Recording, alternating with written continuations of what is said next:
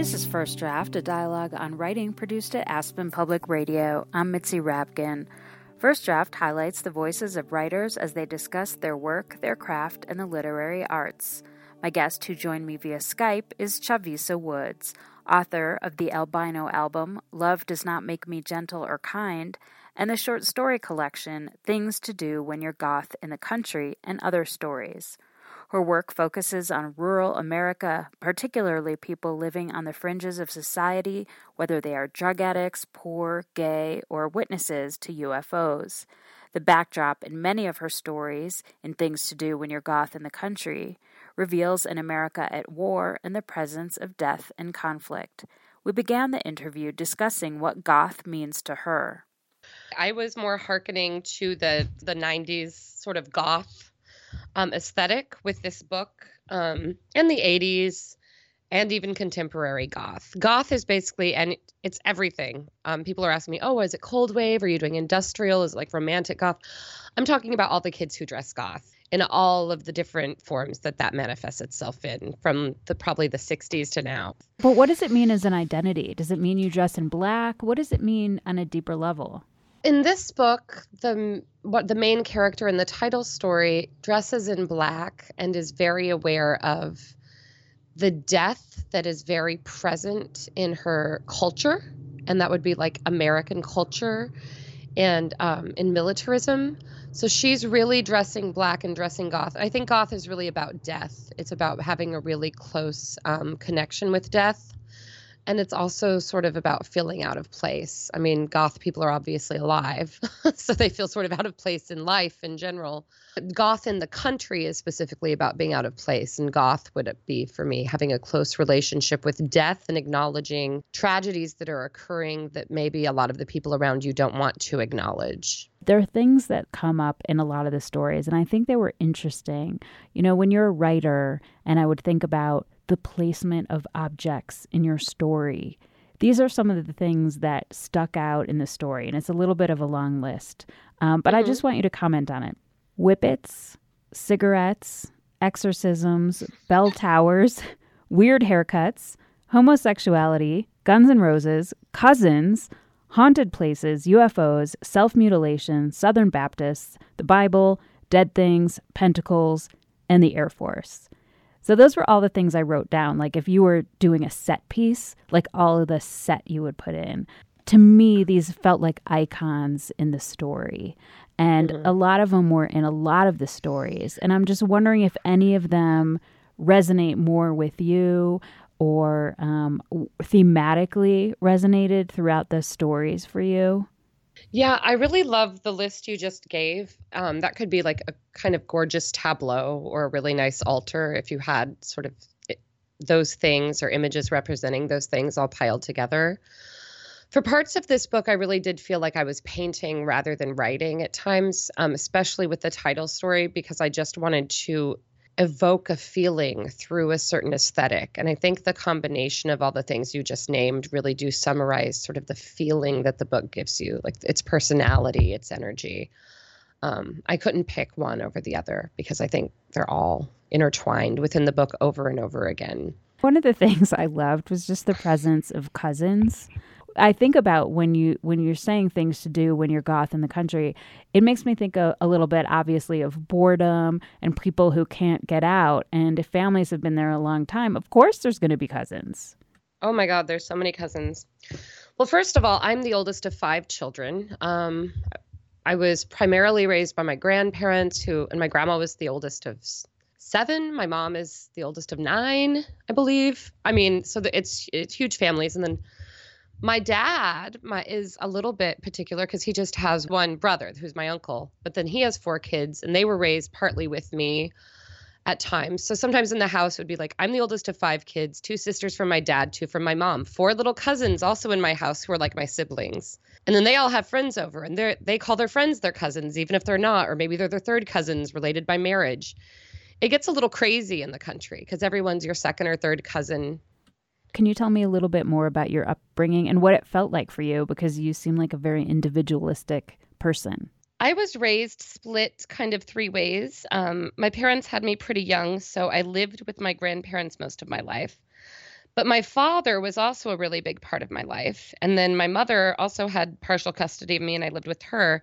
My grandparents were strict Southern Baptists, and very loving people, and like were terrific parents to me. They took me to Disney World. They gave me all the toys in the world. Terrific parents, but they were also very strict Southern Baptists, very religious people. And I was very religious, and that was my home. Then my dad was involved in my life, and he was a punk rock musician and an atheist, and he would take me out to punk rock concerts and give me like Laurie Anderson CDs and Patti Smith CDs and argue with his mom, my grandma who was raising me or who I was living with. And then my mom was a very different type of person from a very poor family who was, couch surfing and struggling with homeless a lot of my life, and also was a bit of a partier and an artist and a painter. So it was like three very different worlds, four parents raising me through three different homes that I was kind of going in between as a child. So I think that gave me a kind of a unique perspective. I was able to see a lot of different types of people who live in one area that's usually thought of as homogenous, but it's really not. There are lots of different classes and types of people, even in this very poor rural area.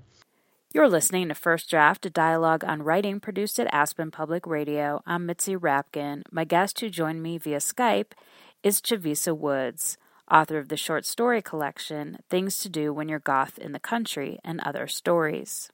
One of the things I noticed in your stories was the presence of ghosts, whether they were a real ghost, imagined ghosts, or the things that haunt us.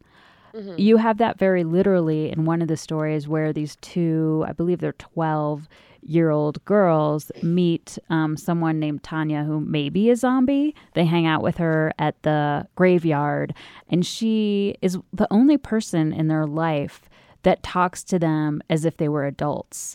And she really was an awakening presence in their life. And I'm wondering if you could talk a little bit about this story and then that idea of ghosts and the things that maybe haunt us literally and figuratively. Well, there are a lot of ghosts, real and imagined, in the book. In Zombie, though, Tanya is not imaginary, and she is not a ghost because she is still alive. But she is a person who is only halfway there, the way that so many like drug addicts are. So this is a homeless woman who's addicted to meth and who has decided to disappear from most interactions with regular society. When I was writing Tanya, I wanted to take this kind of tradition of coming of age stories of like the Boo Radley character, for instance, or in the film Now and Then, the, stoned Vietnam vet that the little girls meet. These kind of adults who interact with children slightly age inappropriately, who may be outcast from their own peers, from their other adult peers, because of some addiction or eccentricity, but who ultimately impart some helpful knowledge, some useful information to the children. And I just wanted to take that and I wanted to twist it really hard. And I wanted to talk about more of what's really going on right now in very poor areas or working class areas, places where people are struggling with homelessness and addiction, the meth riddled like Midwest during the recession. So this is a really strange coming of age story. The woman is very age inappropriate with the girls. She is like a peer because she's emotionally stunted. She's addicted to meth. It's not like she's drinking too much beer or smoking pot sometimes. She's addicted to meth. And the lesson they learn at the end, I think, is a lesson that our society is trying to teach kids to ultimately look away. And it's a very bleak lesson. The other presence, going through these stories, and obviously you're thinking about the 90s, was what was going on with wars, the 90s and the aughts, what was going on with the military, and the military is in the background. I assume, some of these towns, it seemed like there was a military base near there, but that was also, I thought, a prominent thought in your head. Yeah, I really, when you're talking about a rural area and a working class area or a poor area, I would find it impossible not to include the military. The military comes in recruits starting in grade school. in most of these areas, and it's very normal. I think, if I said that to someone from the area, they might be like, oh, they do, yeah. Like, they wouldn't necessarily think about it as being a bad thing or a strange thing. But I think it is very intense. I personally think it's inappropriate. But I also realize that large portions of our military come from these places and come from these people, and these people are being sent back home every few years from fighting overseas still, because the war has, stopped ending. So that's where most of our military people, I believe, or a large portion of them, are coming from. Well, this idea of twisting things, you said earlier about taking a stereotype and pushing it really far, or her twisted take, and looking at that. And one of the things you do is you have some elements of magic or just supernatural in your stories. So in the first story, there's kind of a green orb in the country, out in kind of a rural area where they see this orb and they don't know if it's a UFO or anything like that. But up until that point, the story is totally realistic, and all of a sudden it does kind of twist. And I'm just wondering about your inclination to do that, and your interest in putting the supernatural into what you think are very realistic scenes. Right, yeah. At the beginning of that story, it starts really initially with the brothers talking about seeing these green orbs floating in the woods. And the narrator notes that a couch is so moldy and old that it could possibly start floating around and talking and become like a life form. And I think that's all read at first as if it's some kind of joke or a metaphor, or as if the brothers, they're high, maybe they're crazy and they're seeing these things that aren't there. Maybe, the narrator's mocking the country folk who see UFOs everywhere. And, again, and this is a lot of spoilers, it turns out to be very real. My inclination to do that is, I think when I was growing up in the country, we did see UFOs. And by that, I mean unidentified flying objects, not necessarily flying saucers. And there were a lot of haunted places, and you would go there and have very weird experiences. And it was always kind of at the edge of reality and fantasy, because a lot of adults believed it and experienced these things together. So in my stories, I just take it just slightly over the edge of what I've experienced into making it very physically real for everyone. The reason I do that is because I want to manifest what I think everyone is sort of imagining, and all of the sort of internal pain and internal, like, just spectacular events that they're experiencing inside themselves. That's what the orbs are in the end. It's actually all of the pain that the people won't let be visible, making itself visible and actually freeing them because it's manifesting externally. You're listening to First Draft, a dialogue on writing produced at Aspen Public Radio. I'm Mitzi Rapkin. My guest who joined me via Skype is Chavisa Woods, author of the short story collection, Things to Do When You're Goth in the Country, and Other Stories.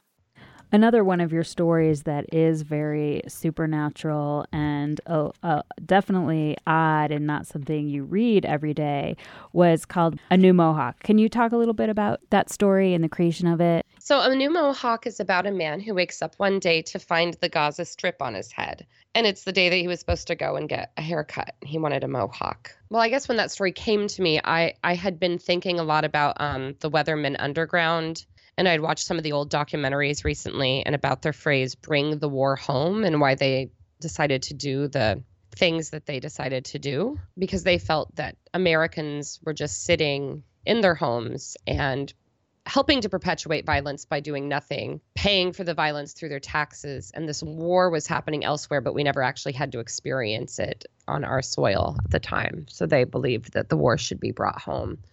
And I was just, I keep thinking about the ethics of that and whether they're right and whether they're wrong and whether they're both. And then there was a really huge barrage of bombings against Palestine by Israel, they said, because of rockets being shot into Israeli territory. But they always say that. So I never know exactly what's going on. I don't necessarily believe everything I hear on the news, but I do know when you start to see thousands of people being killed who are unarmed. It's absolutely catastrophic and it's devastating. And I couldn't stop thinking about it.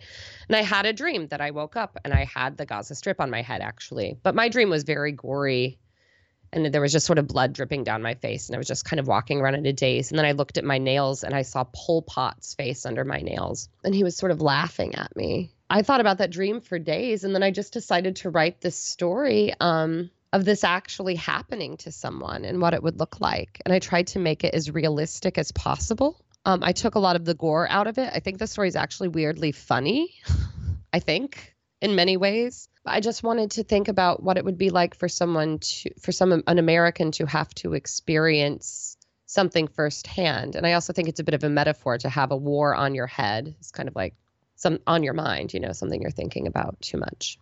This character's name is Sheldon. Sheldon is transgender, and Sheldon has been a man for a while in this story. In the hair, it's on the same time zone as Israel, and like these dead soldiers fall out. And he saves them. So it's so literal. Even though you were writing about something that is so devastating, was it fun at all to write this? Yeah, my dream wasn't fun, but when I wrote the story, it actually became really funny because I started to think of all the sensational ways that if there was someone walking around with this, it's a sci-fi story. But I guess it's magical realism because it doesn't really explain the science fiction element. But there's someone walking around with a animate miniature replica of like a section of the separation wall on their head and like little soldiers fighting on their head.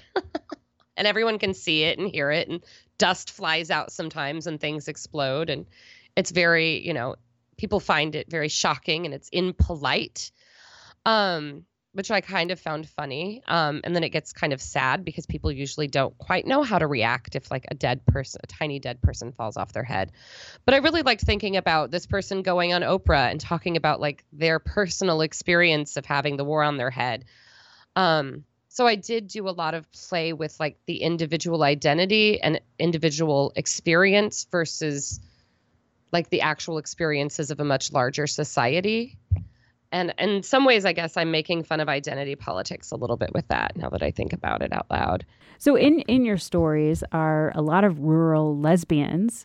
And I imagine already if you're different in these towns that you're writing about, it's difficult. And I felt like most of your rural lesbians were pretty unapologetic and able to be with other women. And I'm just wondering about your experience as that and writing about it. I think I was the first person, at least in, my whole generation, to be out in my high school, at least in a decade, to be as open as I was. I came out when I was, 15 or 16, but it was hard because just no one had done it. And, I knew like 3 other gay people in the area, but they were not out at all to anyone. And 2 of them were adults. It was hard. It was really weird. At one point I went to a Walmart 2 towns away from mine. I had a shaved head and I dressed goth, and I was 16 and I was checking out at the Walmart, and the checkout girl, her mouth fell open and she stared at me and she said really loudly, "Are you that openly gay person from Sandoval?" I was like, oh, Jesus. And then everyone in the store stared at me and I thought, well, I'm not that open, that people can just shout it at me when I'm miles away from my hometown. And that I didn't realize how big of a deal it was. I mean, how big of a deal it was until that moment, really. I knew it was a big deal in my town, but I didn't realize everyone was talking about it behind my back to each other and to strangers. So that was bizarre. It wasn't easy. I mean, I got threatened with death. People, someone threatened to kill me every day for the last year I was there in school.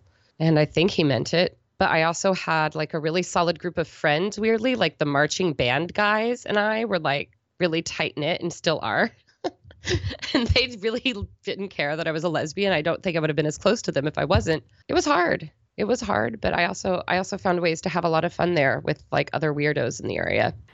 You're listening to First Draft, a dialogue on writing produced at Aspen Public Radio. I'm Mitzi Rapkin. My guest who joined me via Skype is Chavisa Woods, author of the short story collection, Things to Do When You're Goth in the Country and Other Stories. One of the stories, called Take the Way Home That Leads Back to Sullivan Street, which is also a lyric from a song.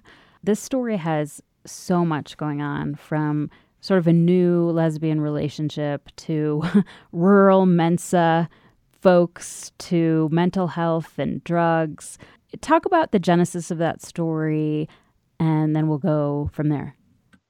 Yeah, cool. That's actually the story that I have selected to read from later today.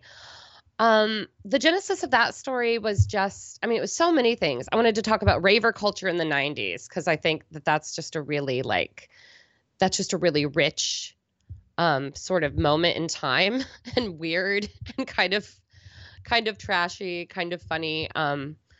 And I wanted to talk about, I kind of wanted to pair this kind of cool kid culture that was happening at the time with these very dorky, elite, rich intellectuals. I like to put people together who shouldn't be together and see what they do. And maybe that's because of my upbringing and where I come from. I find it very interesting when people who don't seem like they could get along or could really have a relationship interact. So that story is a lot about combustion. It's putting a lot of different things together that are highly combustible at any moment. And it's also, it also really highlights some of the amazing characters that are members of Mensa, some of whom and amalgamations of whom I have known in real life. And they are very eccentric, weird individuals, and they're quite hilarious to sit around and talk to. So you have this sort of vegetarian Buddhist narrator. So the narrator has experience being with other women. And Callie, her girlfriend, her new girlfriend, whose parents are the rural Mensa folks, is new to this, but she also has some serious mental health issues. This story is set primarily in St. Louis. Kali in this story is schizophrenic and is kind of in denial about it. What I really wanted to play with in this story was what is insanity? And I think that's the question the story asks. Because when their girls are tripping together, Kali feels not very different than usual, and the narrator is tripping on acid and is in an altered state. But somehow, with that experience, can now see the same things that her schizophrenic girlfriend usually sees. And in that way, I think the story starts to get really scary, and it starts to make the narrator question what insanity really is. Because we are always thinking of insanity as someone seeing something that's not there. But when the narrator is tripping, she starts to wonder, is insanity maybe some people who can see more than we can? Well, they often, you hear that stereotype that really, really intelligent people are also a little bit crazy. And so you have your Mensa people, and they're pressuring poor Kali to take a Mensa test. But this, the narrator and her experience on acid and having visions and feeling like she can see what Kali sees, which of course we can never really know if we're seeing what someone else feels because ultimately we're alone. But it was such a moment, almost like this enlightened moment in the story, like a turn in the story. It was very magnetic. And I'm wondering if you can just talk about writing that. So that's the story. You asked me to pick something, I think, that took me a really long time to write. And this is a story. It's like a funny story. That's probably the most humorous story in the book. But this is a story that took me, I think I wrote it and rewrote it over the course of 9 years.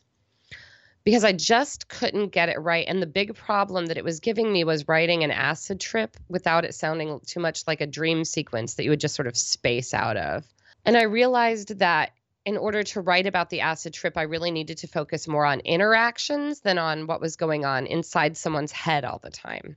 So sort of to show what was happening with them through their interactions with other people.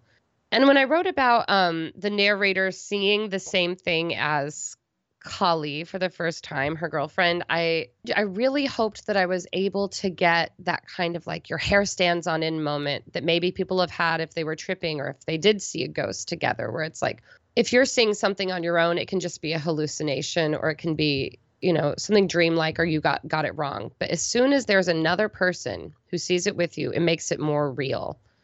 And I really wanted to capture that feeling of like, this is, we can't argue the narrator can't argue anymore that this is just in her head or in her girlfriend's head. Something greater is happening.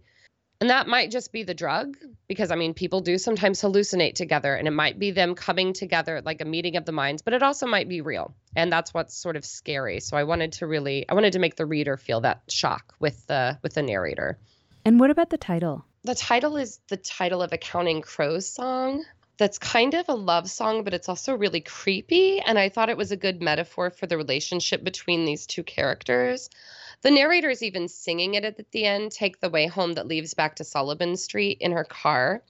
And she's reminiscing that she always thought of this as their song. And she always thought of it as a sweet song, but she hadn't listened to the lyrics before. And she thinks it's a little messed up in retrospect that a song that includes the lines where all the bodies hang on the air would represent her romantic relationship. It's a little eerie, I guess. You're listening to First Draft, a dialogue on writing produced at Aspen Public Radio. I'm Mitzi Rapkin. My guest who joined me via Skype is Chavisa Woods, author of the short story collection, Things to Do When You're Goth in the Country and Other Stories.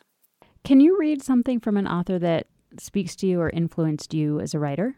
So I've actually selected excerpts from Richard Brautigan. He's someone I've been sort of addicted to, and for, I think, 2 years, I read almost only him. I just went through and read everything he wrote over and over. This is going to seem a little strange to you, but this first section that I'm reading is from a Confederate general at Big Sur.